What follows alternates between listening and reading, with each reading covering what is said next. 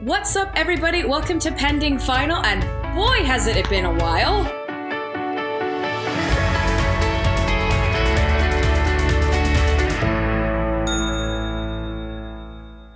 So, me and Helen have been super busy, but we are back with a passion.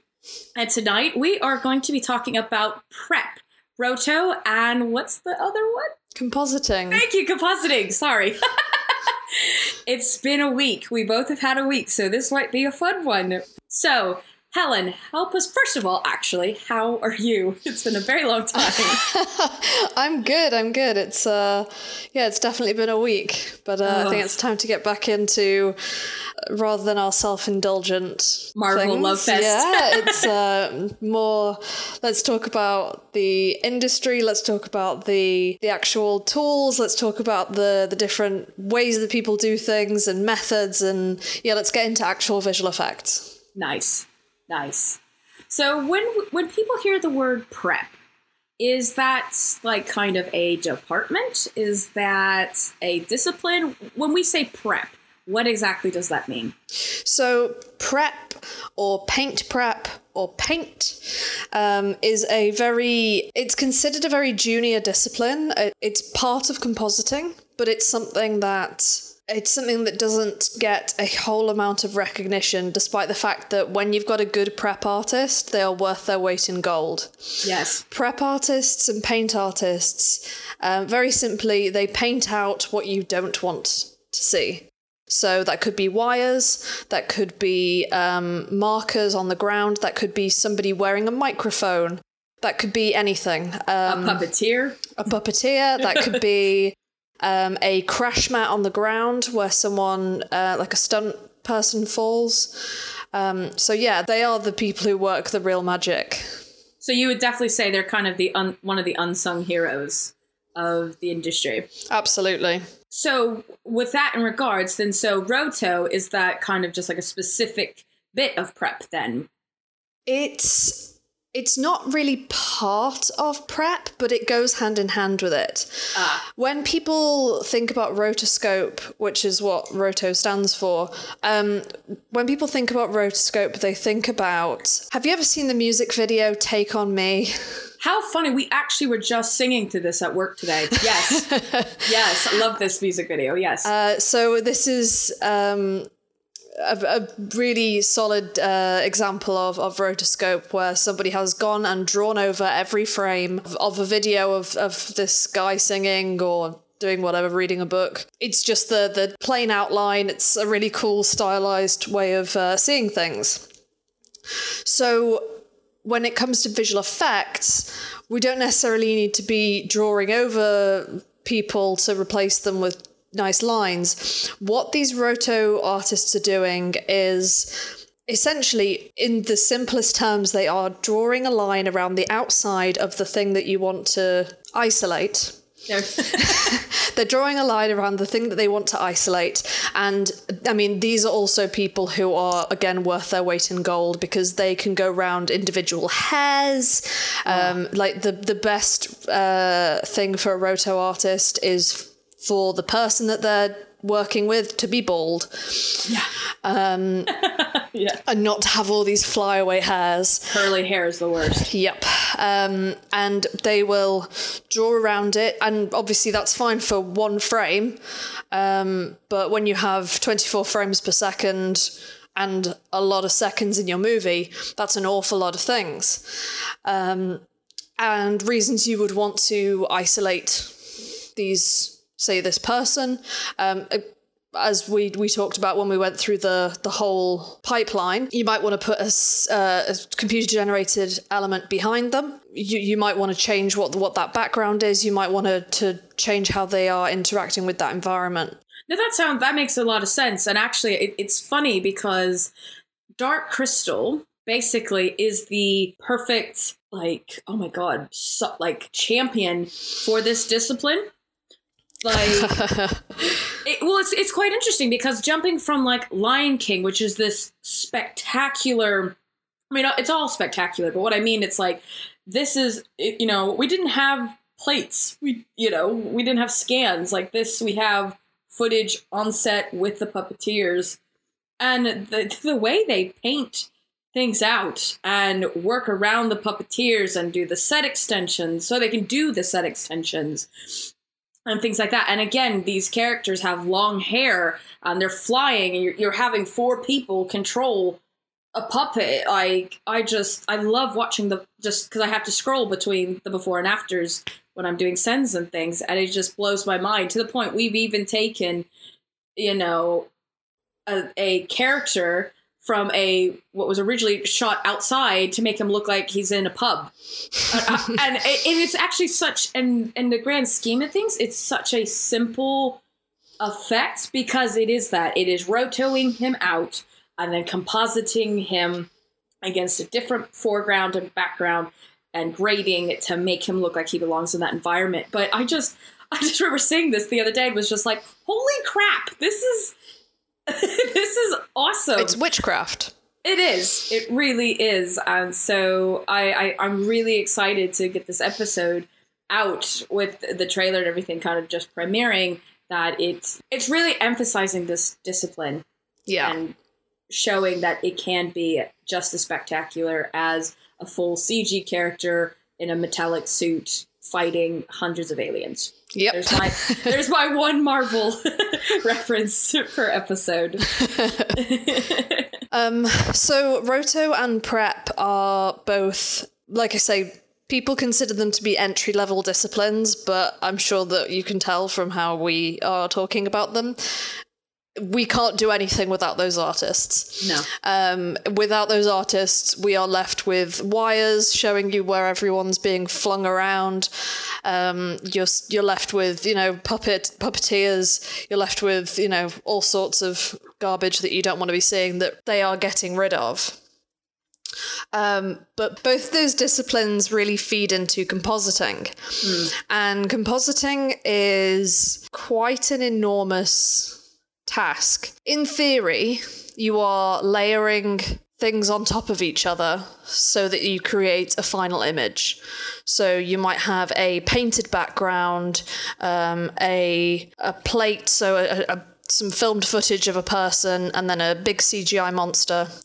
And the compositor's job is to make all of those wildly disparate layers look like they all belong in the same world. This can be achieved by making sure that all the colours, this sounds so silly, but making sure all the colours match so it doesn't look like one thing's lit by a blue light and one thing's lit by a yellow light, which, weirdly enough, is one of the awful ways that people did posters for a while, where it was just these blue and yellow awful key lights, and I have opinions about that. We can get to that hot take in a minute. Yes. But yeah, so something as simple as that, bedding the images in together. When you see a photograph of something that was just, taken, that's it. There's a photograph of, say, a field. There is some blurring in the pixels so that it looks like, so one color comes through more, you've got like translucencies and the edges, there's color bleed around the subjects, and something, unless it's lit in a very particular way, things don't tend to look so separate from their background. And the compositors are constantly fighting between make it look as beautiful as possible and make it look as real as possible, because those are two very different things to do. Yes, it is. Very much so. And would you say, like, a way they kind of, because we've kind of discussed this when we were talking a previous couple of episodes ago about, like, various shots that were, like, bad CGI and things. Do you feel another way they can kind of help blend all these layers together is by adding things like a defocus or film grain or things like that to help make this all look like it all belongs together? Yeah, film grain's actually a super key thing, because when CG elements are generated, they're obviously generated perfectly.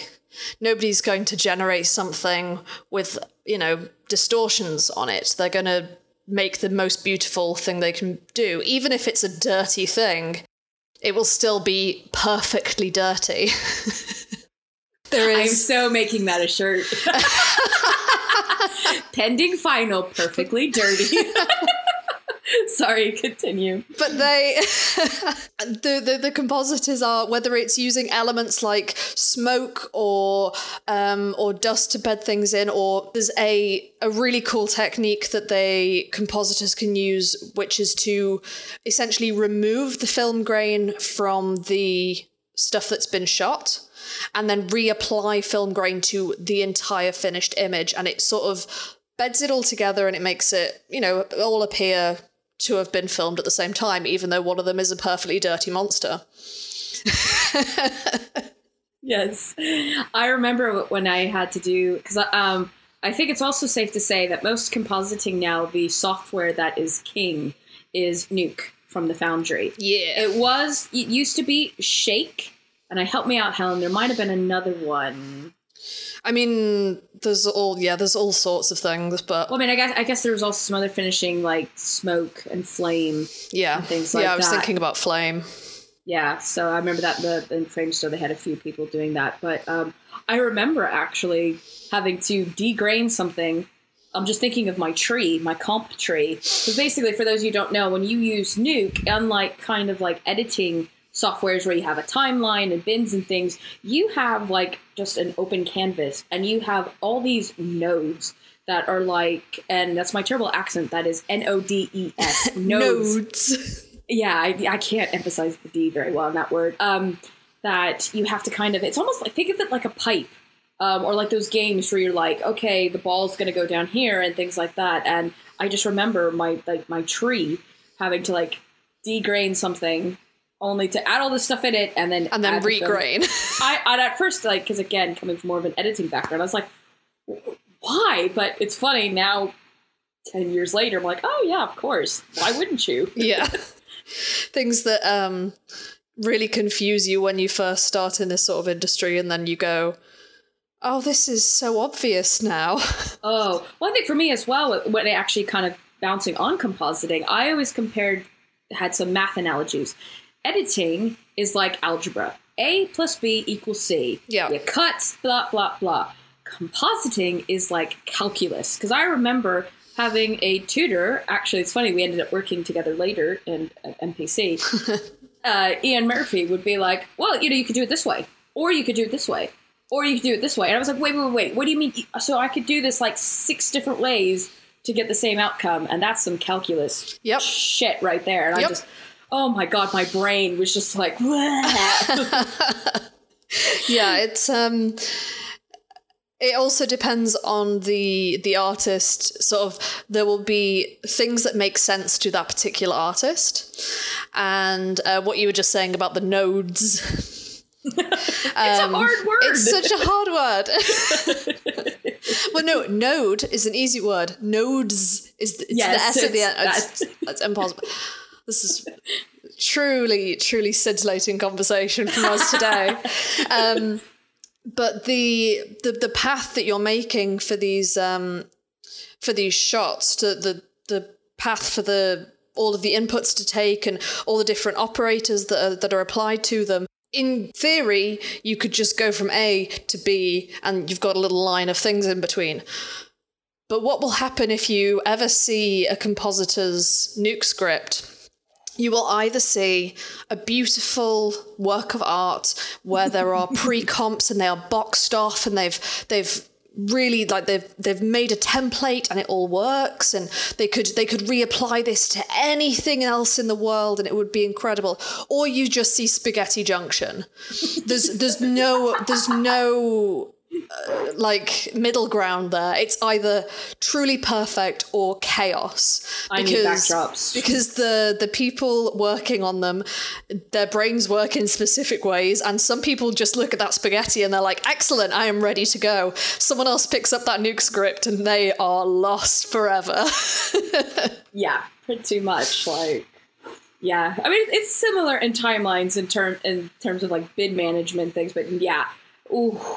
I would actually love to see a professional comp script. Like, obviously I had mine, but I did like a green screen kind of thing. And yeah, I had that and also you could even have multiple shots in the same Nuke script.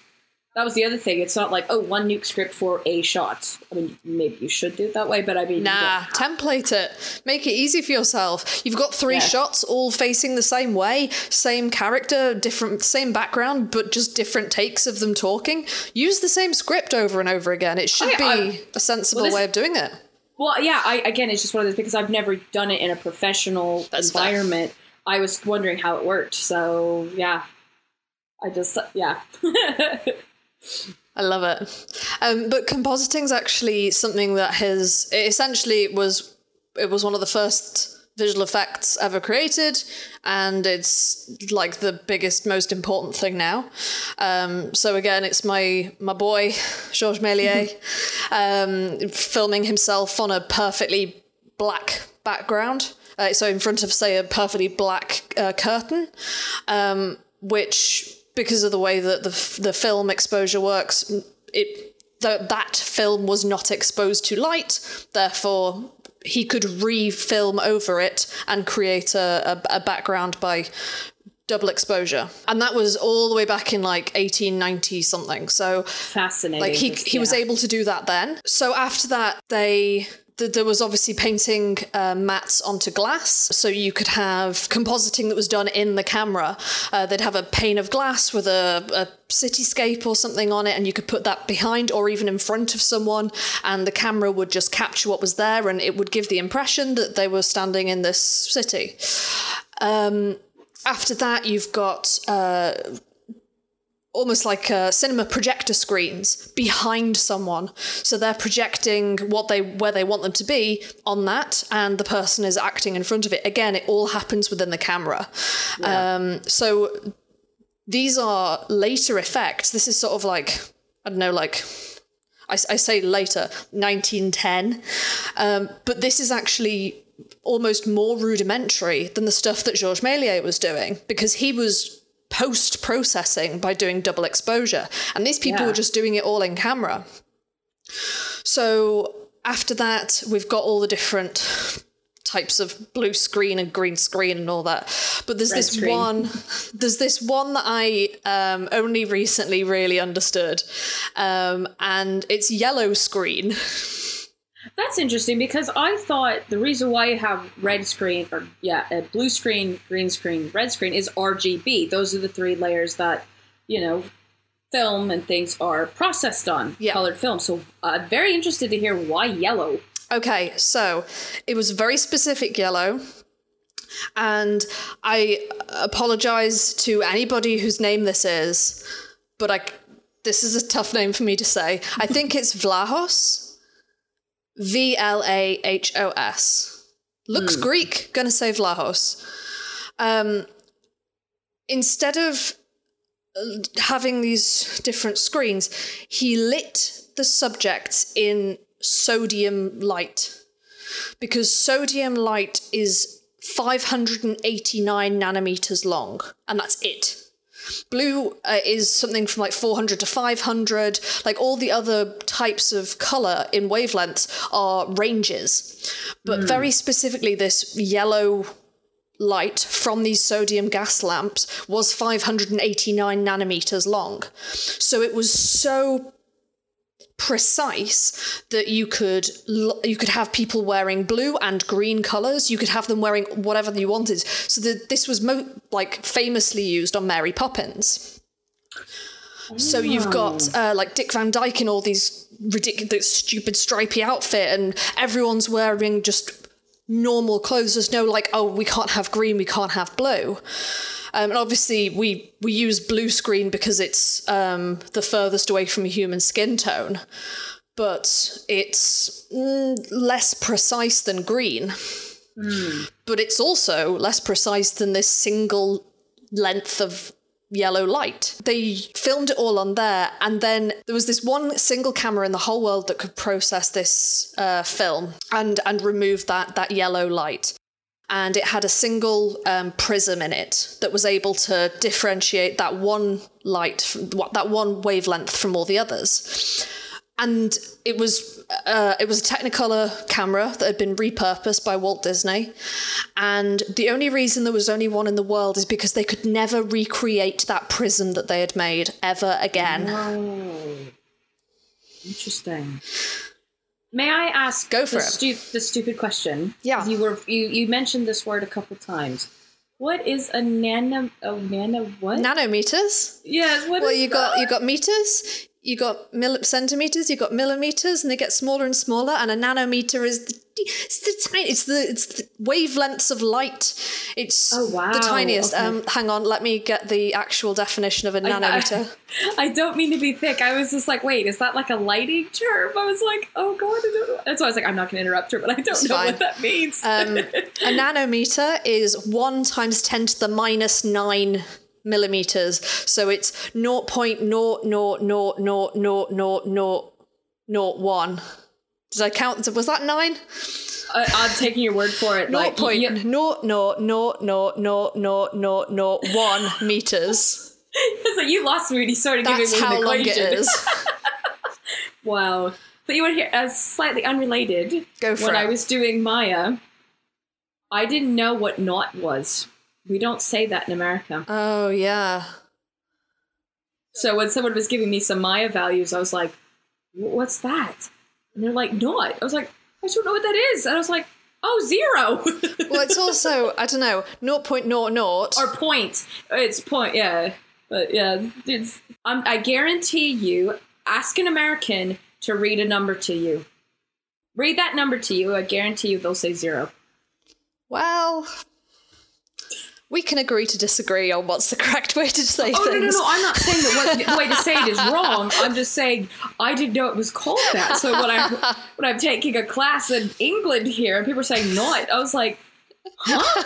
I'm just saying, it's called the English language. So I think the English people are probably right. Oh, yeah. Oh yes. And watch it be like a nautical term or something before that. So, I am not disagreeing that, but I just thought I'd share that because I was like, again, kind of going back to when I was learning compositing in Maya in the same year, 2010, I was just like, and learning full stop at the same time instead of period. So anyway, but I digress. So that's pretty cool about the yellow screen on things. So and the reason that it sort of went away because it was obviously one single camera.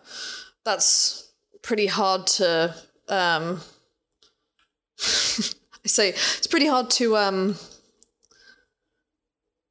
continue working with that. Well, if you only have one camera, it's like, oh, what happens if that camera breaks? Oh, we just don't do the job anymore, I guess. Yeah. Oh, there goes the yellow screen. Yeah. Bye. They did eventually rent it out to other companies, but then the Technicolor camera got sort of replaced generally by the Kodak camera. So, the things moved on and then, we get to sort of microprocessors and things become digital and everything becomes not easier, but less unique. Yes. Yes. So you don't have those we can only use this one camera because of this. So. Exactly. I always wonder when people kind of come up with these ideas. Like, is it like the Sir Isaac Newton moment where just something hits them? Not maybe literally, but they're just like, wow, how did this guy think, oh, I know, I'm going to do yellow. Like, I'm always curious. I mean, I'd love to see those kind of almost certainly aha moment. Like an engineer. Someone who dealt with wavelengths and visible spectrums of light and things like that. So, yeah, that's just fascinating. Yeah. Absolutely fascinating. So obviously we get to today, and it's blue screens and green screens. Like I say, blues and greens. Blues tend to be because of people's skin tones. Greens are. It's to do with the sensors on the cameras. I think there's more detail. I know, if you go between the channels, I want to say the green channel has the most detail. So when you want to do a really complex chroma key, you're able to, I think, take more detail out easier. So you like, especially when we're dealing with like hairlines and things like that. To my knowledge. No, you're absolutely right. I was just remembering what it was called. It's a Bayer filter. It's a mosaic of red, green, and blue, which essentially has lines of green, blue, green, blue, green, blue, and green, red, green, red, green, red, over and over. So there's a mosaic so that you've got, like this high resolution, but there's always twice as much green as there is blue or red, which is why you have more detail, because there's just simply more information. Can you give a great example of a time when bad compositing really stood out to you and a time when good compositing stood out to you? Bad compositing, I absolutely can, and it will always be Indiana Jones and the Crystal Skull. Oh, which part? I'm curious. I'm glad you mentioned a very AAA title. Go for it. They are fighting on top of a moving vehicle. Oh yes, that and one. that obviously came out before I joined this industry. But even then, I went, "Oh no!" Sorry to our ILM buddies. I don't know. There's AAA titles out there who.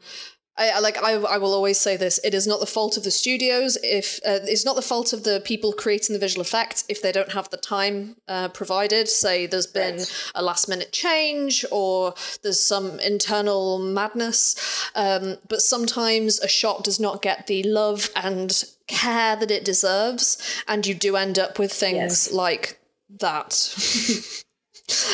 Yeah. How about you? I don't even know. I don't know if this even counts. It was that Nicolas Cage film called Drive Angry. Wow, I've never seen that. And the bad guy, Nicolas Cage does something, and this Corvette comes on fire, and the bad guy is supposed to look like he's standing on the hood of the car, coming towards the camera, and this was in 3D. Oh no. Yeah. And they decided to make this shot, this start menu of the 3D Blu-ray. Oh no. And it is awful. It is. I'll have to send it to you in a WhatsApp or something. Why do you own that as a 3D Blu-ray? That's sorry, Gary. That's my father-in-law. Oh no, I'm sorry.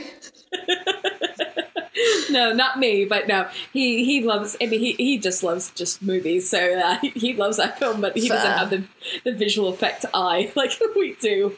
But yeah, just oof. Yeah. Oof. The other thing that I will always call out was was it called The Wolverine? I think it was the one where it's in Japan. Because if you're talking, the one. Yes, because Wolverine Origins was the first one. Then there was Wolverine. Yeah, that's okay. It was The Wolverine. There is a shot of him with his claws out, looking at himself in a mirror, and he is admiring his beautiful claws, and he's turning them around in front of his face. And I went, "Those aren't anywhere near you." Yeah, there's something wrong in that shot. That was in. I think that actually was in Wolverine Origins, because I remember this because he then breaks the sink and things. We've discussed this shot several times in our podcast. This is how much it's obviously impacted us. Impacted us, yes, because we've mentioned this shot a couple times when we were talking about it didn't have grain on it or something. But yeah, it's basically That's so bad. He's looking at It's so bad. You feel like they're gonna pass through his body somehow, or because doesn't he have both of the sets out? And he's like, it's out. And it looks like they're just gonna go through each other, and it's just bad idea. Yeah. But good compositing, I can't even tell you, because that's the point. When it's good compositing, you don't realize that that's a full CG background. You don't realize that was you don't even realize that was a digidouble, and they needed to be composited in. You just go, that's a thing that happened. Yeah. Oh, speaking of digidoubles and of our previous past, did you watch the latest Terminator trailer? Yeah. What did you think? I thought I like it. Oh, okay. I like it. I think it's gonna be good. I think there's another chase on a highway. They've got no ideas at all, and it's great. And I'll happily watch all of it. There's the digidouble when he jumps off the car. I was just like, Yeah, it's everyone's real floppy. Mm-hmm. I mean, I'm not talking like Harry Potter and the Philosopher's Stone floppy, but floppy. Yeah. But yeah, like I say, there's no good compositing that I can point to, which is the point of it. Yeah. La magique. I think it's only until like I see like a breakdown shot where you're just like, oh shit, I didn't realize that. Where it's like, oh, I didn't realize that you had this and this and this and this and this, and we see all the layers. And I as we know, I worked and lived for those technical breakdowns. I love them. Yeah, it would be cool if maybe at some point we can get a couple for companies that neither of us have worked at and do a or like shows that neither of us have worked on. Yeah, I was gonna say it's starting to get tricky. Yeah, I know. Well, like say films that I haven't worked on, I could do, and films that you haven't worked on, you could do. But if we go through the technical breakdowns and do a voiceover of like, this is what we think each of those layers is supposed to represent, because quite often they're just like, here's 30 layers, they're all dust. Yeah. And you're just like, okay, but what are they? And if you break it down, you can actually see what they are. But when it's just like, and it's just like the colours changing, and you're just like, what did you do? Yeah. Oh, yeah. I think the one that always will stand out to me is for The X-Men. Martian. Oh, okay. Or the second X-Men, where the guy turns into liquid on the table. Oh, God, I love that shot. Oh, but they showed like 30 passes, and this was before I knew visual effects, and I was like, why do you need so many passes? But yeah. And it's all lighting. It's all just lighting passes. It's just indirect. My favorite pass is ambient occlusion. If it so requires it. Which is funny because there's like a Tums commercial or Gaviscon commercial where basically the character that's rendered. It's just ambient occlusion. Pretty I much. love it. It's my favourite thing. Yeah. We will do lighting, obviously. Yes. But lighting passes are just fun to look at. Yeah. Well, and I feel lighting passes are closest to almost comp. Like I used to get like for previous shows, I'd get the lighting comp and go, oh, what, or the lighting daily, and I'd go, I thought this was comp, but there's a few tells that you're like, oh no, not quite. But yeah. Well, it's also because a lot of the time they've got templates to put it into. Yeah. But I mean, what the lighting departments tend to spit out, it's all good. Yeah. It's perfectly filthy. That is going to have to become like a hashtag or something. I love it. Absolutely. I love it. So anything else for comp and Roto and prep? Nothing that I can think of right now. Because I wanted to get a hot take on something that's not... Oh, always. So, Sonic.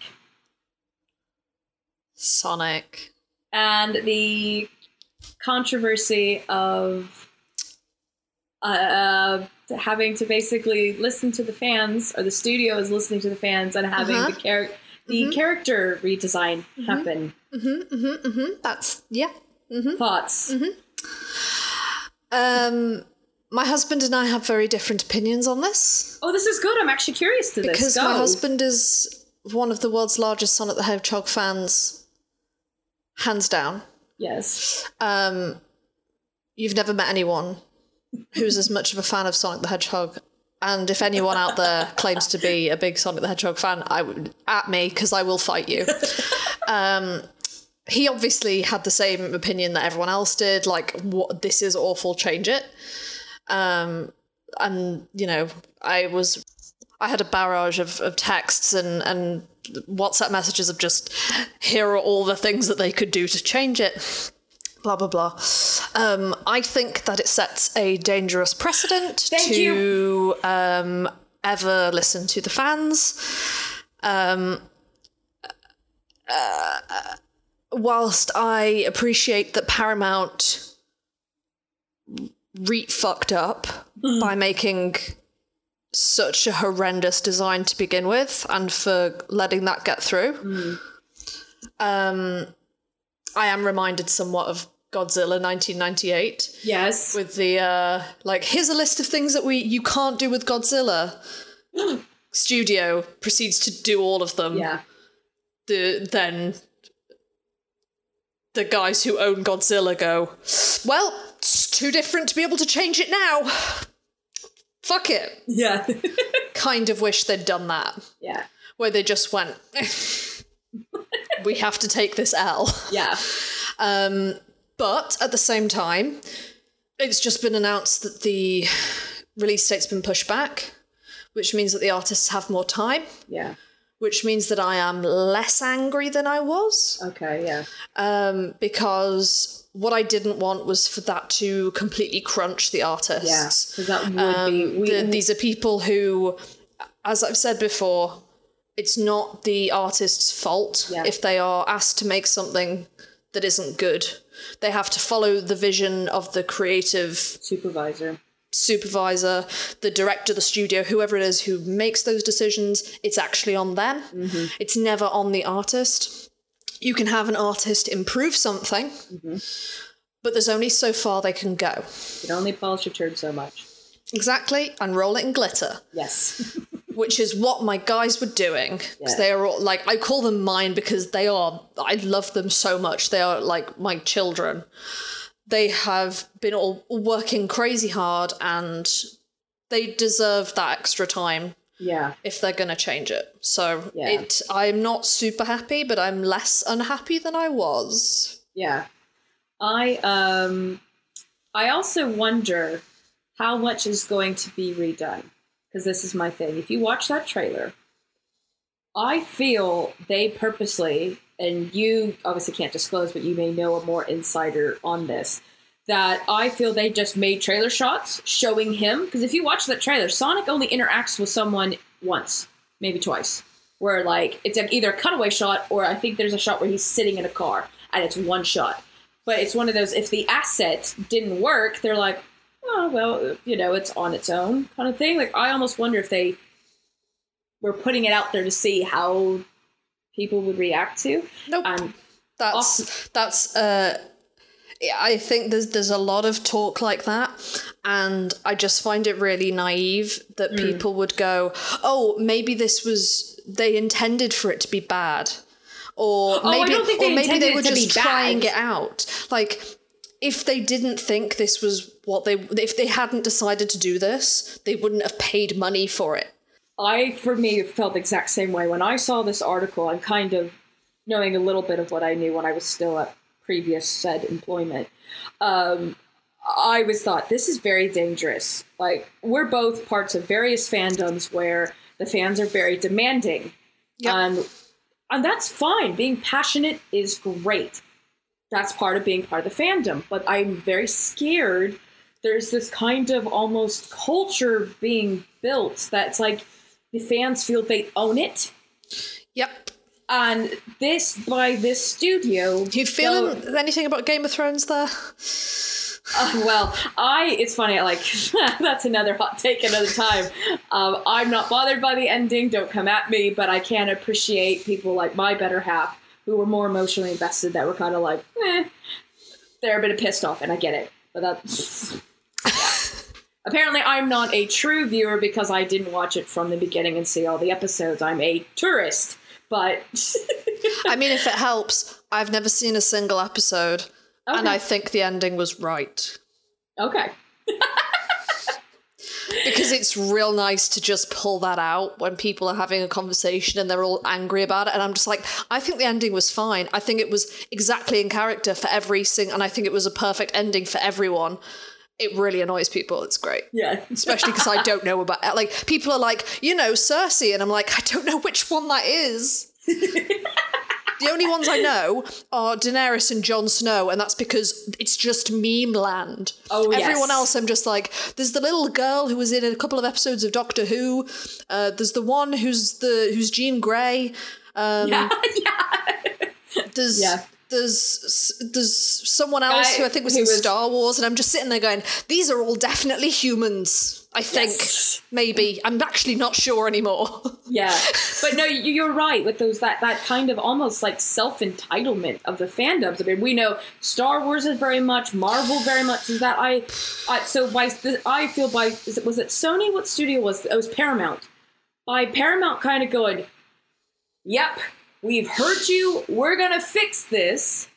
I mean, as a fan, I think that's cool. Okay, maybe that's cool that they're listening. But then at the same time, that has now opened the floodgates for fans to go, oh, don't like it. Hashtag not my Han Solo. Hashtag not my Tony Stark. I mean, you get all these fucking, and it just... I think, to be fair, I do think it's really funny that we've seen, like, crazy backlash over this, Game of Thrones, new Batman, Robert Pattinson, just announced today, that's confirmed, the DC universe in general, Star Wars, like, all these things get enormous backlash.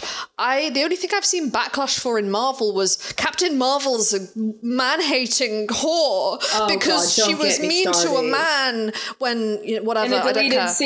In a deleted scene. And it's just really funny how, like, that's the extent of it. Because I've not seen anyone go, that's not what so-and-so should look like. I haven't really seen that very much. No, and that actually is very true. I mean, I think... It just makes me wonder if one of these things is not like the others, one of these things is taking more care.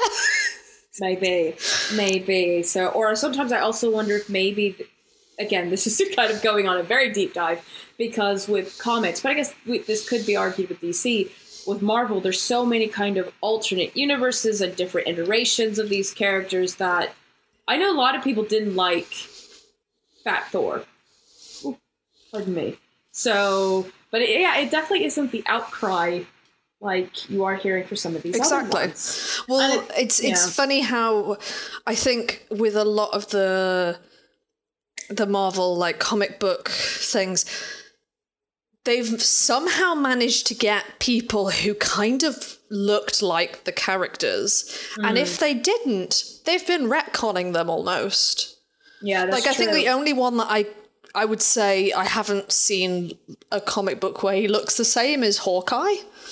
Oh, okay, yeah. Which, not everyone's favourite. I love him. But... especially with that dreadful hair.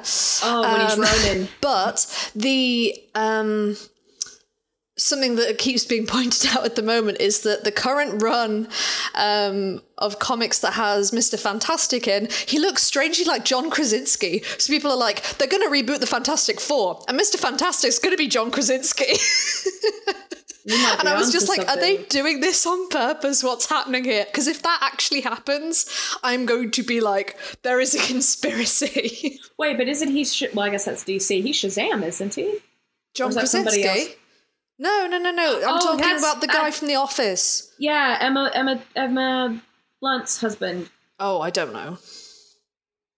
I don't know people's husbands. Oh, I don't know The Office. Either one. I know. Did you see A Quiet Place? Yes, who's the dad out of The Quiet Place? Well, that's Emily Blunt's husband. So cool. Yes. Yeah, and actually, speaking of which, that was a very well done film. That surprised me, but yes. Good film. And he was quite sexy in that too. I think I just seen that when we first started this podcast, which shows just how long ago we started this podcast. Oh, I know. I like to say it's about the quality, not the quantity. Which I want to say, a little bit of housekeeping. Ladies and gentlemen, I am so happy to announce we are now officially on Spotify. Yes. We are on Google Podcasts. We're on a couple of other different ones. We're close to the I feel the coveted Apple Podcasts. Mainstream. Yes, if you go to Anchor FM or anchor.fm /pending final, you can see all your various streaming services we're on. Yeah. Shannon. Blech. Anyway, so yes, I wanted to share that. I'm very excited. So it's no longer just SoundCloud. No, it's really cool. I've had a couple of people say to me, oh yeah, like I'm listening to your podcast on Spotify. And I was just like, oh really? That's really exciting. You found it. I had that too. I've had a couple people too go, oh, and people are like, oh, you guys actually have really good chemistry and it's really informative. I'm like, yeah, yes. We do. Woo! We're like so chemistry. Oh yes, like totally. It's fun. Is it funny that the British person does that accent better than the American? I didn't want to say anything. No, I'll own it. I'll totally own it. Oh. I love it. Anyway, next time I'm thinking we should talk about Animation. I definitely agree. I know kind of a little bit of housekeeping as well. In the previous episode, I had kind of said we were doing animation, so I apologize if you thought we were doing animation. Not quite. But I do think it is going to be very important because I think that will be a very big topic this summer when The Lion King comes out. And Toy Story 4. Oh, do tell. Why do you think? Because they are both animation-heavy movies, but I only call one of them an animation. Oh, yes. Let's discuss later. Yes, absolutely. I am so down for this. So down for this. Because I feel obviously we're going to be kind of in the same boat, but it's... What, heavily biased? Well, no. No. Well, that too. But I mean, like, you bring, like, the very academia and, like, industry forward thinking, and I try to bring more, like, the audience devil's advocate kind of thing. So it is very difficult trying to explain to people Lion King and be like, oh, so it's an animated film. No. But it's all CG. No. But yes, ladies and gentlemen, that will be next time. So with that, I think we shall give it a wrap. But I have been Shannon. I've been Helen. Thank you for listening to Pending Final, and we will see you guys next time. Bye-bye.